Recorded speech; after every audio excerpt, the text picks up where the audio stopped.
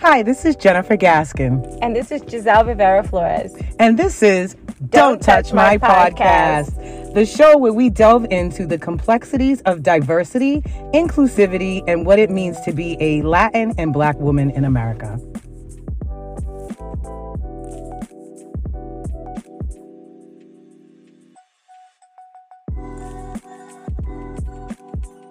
We are excited to announce our corporate collaboration with the Hanover Theater and Conservatory in Worcester, Mass. For Season 2 of Don't Touch My Podcast. We are partnering with the Hanover Theater to amplify the local creative community and bridge the gap between the BIPOC communities to create equitable access and participation. Welcome to Don't Touch My Podcast Season 2. Today we're having a special episode featuring a cast member from the Mean Girls. I'm here with my co-host, Giselle Rivera Flores. Hi, guys. We're here with Erica Barnett, who, like Jennifer said, is part of the cast member and the touring company from Broadway for Mean Girls. Hi, I'm currently in Providence, Rhode Island. We're currently stopped here. In a couple of days, we head over to Worcester, which we're all looking forward to. Everyone's big fan of the New England fall over here. So I'm doing well. Where are you from originally, Erica? I'm from Queens, New York originally. I was born in the Bronx and I was raised in Queens in a small neighborhood called St. Albans. Well, in a larger neighborhood called Jamaica, Queens. I lived there since I was 5. My father's family is from Hollis. We made the switch to Queens for me and my siblings to grow up. Your neighbors to Giselle, she's from Brooklyn. You're from Brooklyn? Where in Brooklyn? Yes, I'm from Williamsburg and I went to school in Forest Hills in Queens. Oh, where? Oh my gosh. Yeah, so I went there. I used to hang out and I've gone to Hollis, Jamaica, all those different places were like our hangout spots in high school, which was like 100 years ago. But yeah, I'm from Brooklyn and then I moved to Long Island. So I lived on Ronkonkoma for a few years as well. Yes, the Long Island Railroad. I'm on the Green Line, the local Babylon. Right, in and out. So Erica, tell us about your character in Mean Girls and what we should all be excited about in having Mean Girls come to Worcester. If you have seen the movie, it's a lively high school. And so I play one of those high school students. I'm not necessarily one of the plastics or one of the main women, but I am in the ensemble. So I have a plethora of responsibilities. At one point, I play a French teacher. At another point, I play a student in the classroom or a friend at a party. It runs the gamut. Really. And I just contribute to creating the space and helping the audience really understand the power balances in the school. That's awesome. What is your ethnicity, if you don't mind me asking? Oh, I'm half Black and half Cuban. My mother is first generation American. My grandparents came over right before the revolution started in Cuba in late 1950s. How do you feel being on stage, being part of this Broadway tour with your background as a woman of color? To me, it feels incredibly, incredibly fortunate. And I feel incredibly responsible for being a representative of my background and people who do look like me. I don't take it lightly. I really love being able to be a role model for young people that look like me, or even people that are older than me that have the opportunity to be like, hey, that person, I can relate to that person in this environment because I look like them and we have that shared experience. So I really am grateful for this place and grateful to be that person for a lot of people because there's a lot of people before me that I definitely looked up to for that. And now to join those people, I feel really lucky. How did you get into acting and being on the stage and performing on Broadway? It's actually really funny. It all happened by accident, really. I started dancing, and around the time I was 8 or 9, my mother was like, hey, you want to be like one of those kids in those commercials and on TV? And I was like, any 8 or 9-year-old would be like, yeah, why not? So from that point on, I started auditioning for work, and I ended up making my Broadway debut when I was 10 in the original company of Matilda about 10 years ago. I would say from the professional standpoint, that's how it really started.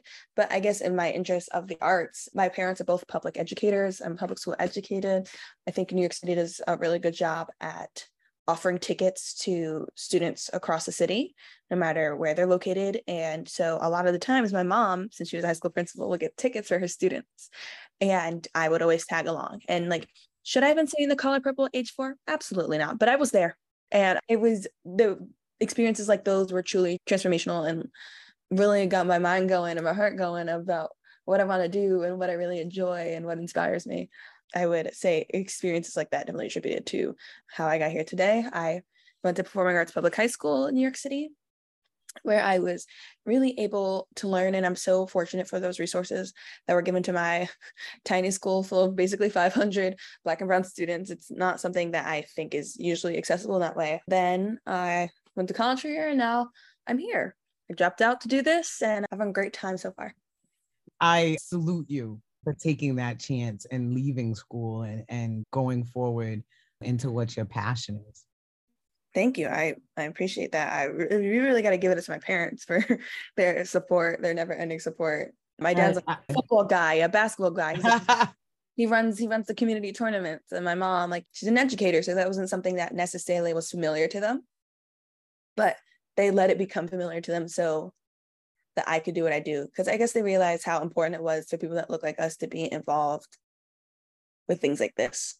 Absolutely. Giselle and I talk a lot about being interested in reading and writing and how it really wasn't something that was encouraged in our communities. Or I was sharing with somebody the other day how nobody ever told me that I could have a career as a writer and actually be successful. It was more like, okay, go to school and become a nurse, doctor, or something like that. Nobody ever told me like being a creative could actually be your career. So I absolutely agree with you. Commend your parents for being so open and supporting you through that. Yeah, I truly, truly grateful to them and the experiences they also got to experience thanks to their jobs and like how the city provides arts resources. And though it's still got to work on the arts education aspect in non-performing arts schools, but definitely that as well.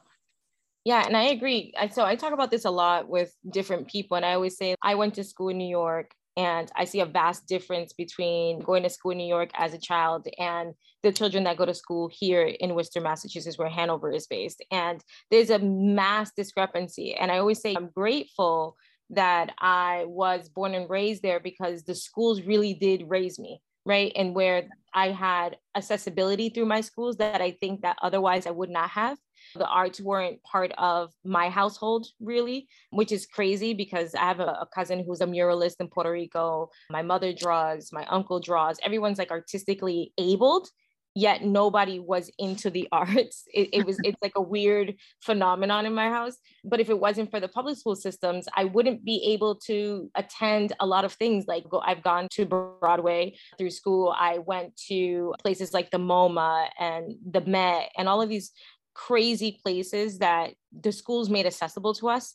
And I always talk about that because I think it's so vitally important, like Jennifer stated, for us as children to see what our options are. Not everyone has to take that same path. And oftentimes school is set up in a way in where everyone's going and leading into the same path and, you know, being told that you should go and finish high school, then go to college and keep going to college as much as you can. So that way you can have as many degrees and be a professional of whatever field, but make sure it's really, really high, right? But some of us are just like, we want to write, we want to act, we want to do a manuscript, we want to be performing arts, visual artists, photographers. So it's such a weird conversation to have because if it wasn't for the public school systems, I myself probably would have a very different outlook and a different connection or a lack of connection, like with the arts. My daughter's an artist and my husband's an artist and he's a photographer. So now in my immediate home now as an adult, it's very much part of who we are. And I think, again, I just am super grateful for that in the public school system of New York City, because otherwise I wouldn't be in here. I don't even think I would be doing this podcast with Jennifer. Like it would just be blowing my mind right now. Like, what? No one wants to hear us talk. What are you talking about? I completely got you on that. I attended the University of Michigan for a year. I was a musical theater major, and I met kids from everywhere, and to hear about their different experiences leading up to having them be at this quote unquote prestigious program, I really realized how fortunate and lucky I was for that experience I had in my New York City public school, and realizing that access is not necessarily the same everywhere. And so now part of I think my responsibility as a person in a touring company that's going across all these places is to reach out as much as I can to show people that this is a possibility in their lives at such a young age. We have a little initiative project that we call Change is Fetch at Mean Girls, created by my wonderful castmate, Caitlin Smith. It's basically like an outreach program, and we come into these cities and then like invade their space for a week, and we want to do the best we can to contribute our resources and what we love to do. And so that if that means like going into a school and saying like, hey, can we help teach class, or volunteering at food kitchens or in shelters, or contributing to community fridges, or getting kids tickets to the shows, or just having simple conversations, it's been a really great experience. And I think that it's a great responsibility. We have these opportunities now, we should really, really, really share them. I couldn't agree more. Again, going back to this podcast, that's really why Giselle and I said, okay, let's do this. Let's amplify our voices. Let's amplify the experiences of the communities that we represent. And really that's what's important, is people understanding the experience of others so that we can try to make sure that everybody's experience is better or more positive, or we open those doors, or that light shines in somebody's eyes and they say, okay, wow, so I could get on the stage and perform at Broadway. Giselle, you recently wrote in your Substack about representation matters.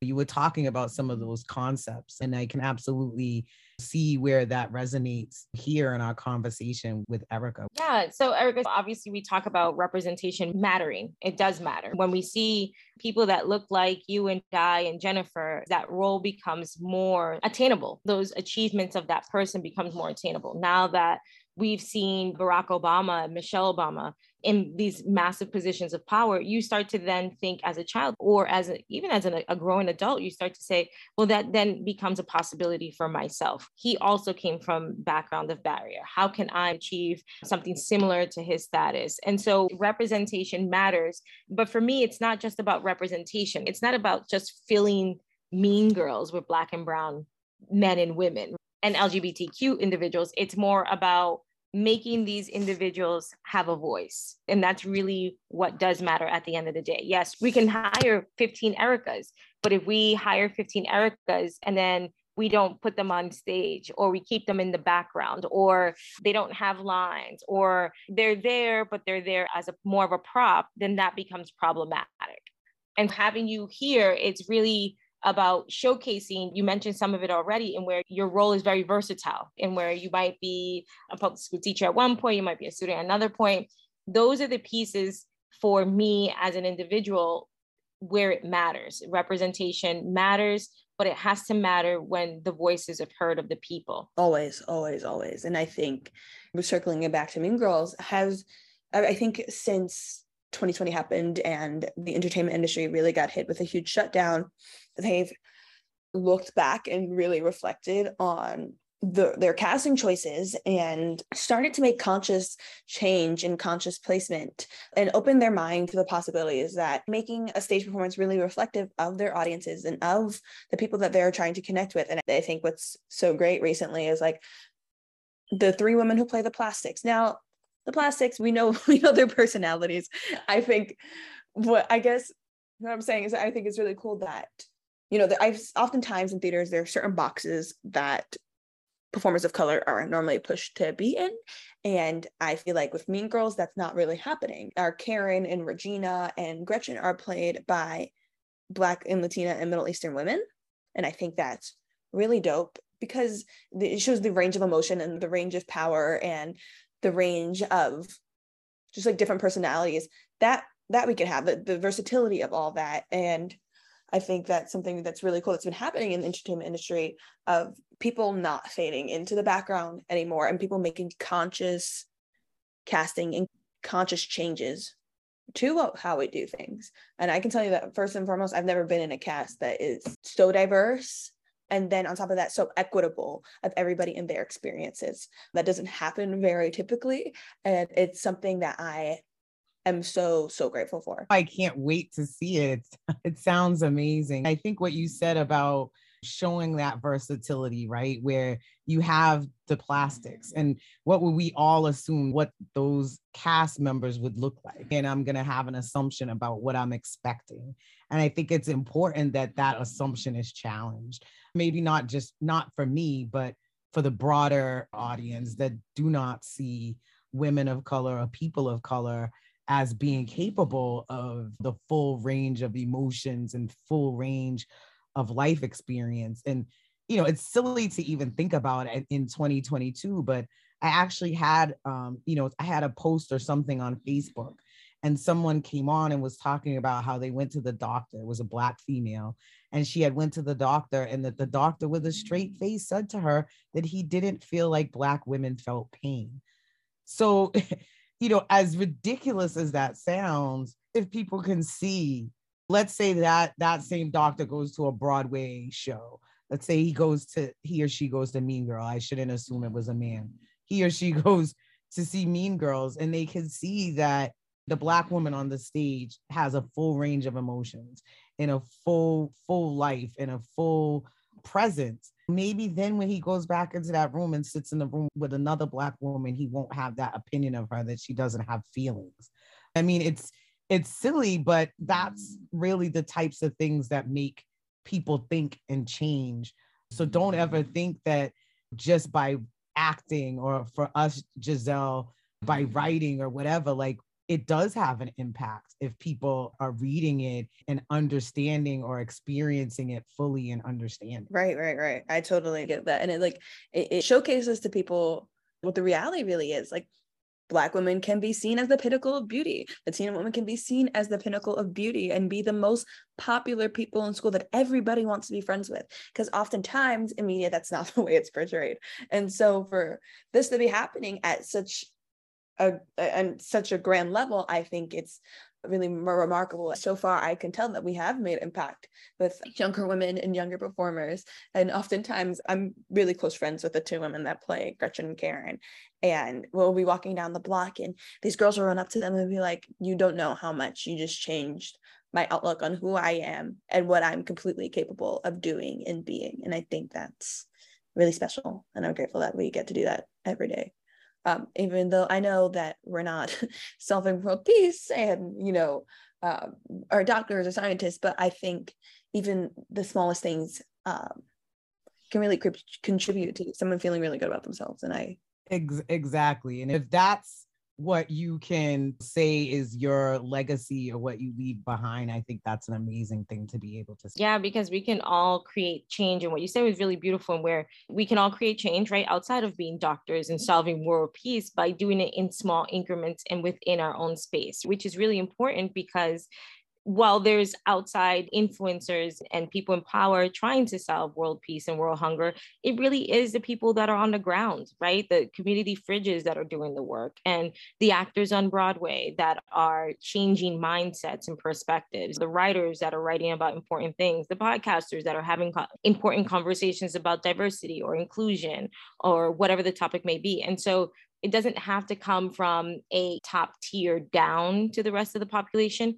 I think it happening organically in whatever space you are in is how we create change, because I don't believe in any like small change. It really is all like ripple effect. And so how you are saying the girls come up to you guys and they recognize that's one small ripple by the millions, right? That then changes another perspective, which will then impact another life, which will then impact another life, and so forth. For us, this is why we have these conversations, because it is important to have an open discussion about such heavy topics like world hunger and that racism and all these things, because how can, once we listen to these conversations, how do we take it back, digest it, and then implement whatever strategies we feel the community is asking for within whatever space we're holding. So I really appreciate that. I just wanted to ask one last question, which was, if you could give advice to young girls, especially Latinas and people of color, what would be an advice you'd love to give them? I think don't ever allow anybody to think that you're doing too much and that your presence is too much. You're right where you need to be, and the amount that you have to offer is great. Just keep doing you. Don't don't let other people make you think otherwise. At least that's what I really wanted to hear when I was a kid. That's amazing. That's awesome. I love that because I feel like Jennifer and I embody that, and where we're like, there's no such thing as doing too much. You do whatever pleases you when it pleases you, and you move forward. I felt like when I was a kid trying to diminish so much of what my light was. And I have parents with big personalities and big smiles and big laughs and feel big emotions and contribute so much love and energy that at times people feel overwhelmed with that because they can't share that themselves. And so you gotta keep pushing forward with that energy and with that light, because it makes an impact on people. We gotta share the goodness. I couldn't agree more. Yeah. And with that said, so we're going to close out this special episode of the Mean Girls Broadway tour. And we will be there on Wednesday night, 7:30. I hope you guys are wearing pink, and I hope to see you there. I will have to dig in my closet for some pink so that we can show up in pink for Erica. Yeah. Because it's got to be fetch, remember, Jen? Yes, it's got to be fetch. This is Don't Touch My Podcast Season 2. This was a special episode with Erica Barnett from the Mean Girls, and we're super excited to see Mean Girls this week at the Hanover Theater and Conservatory here in Worcester, Massachusetts, our Season 2 sponsor.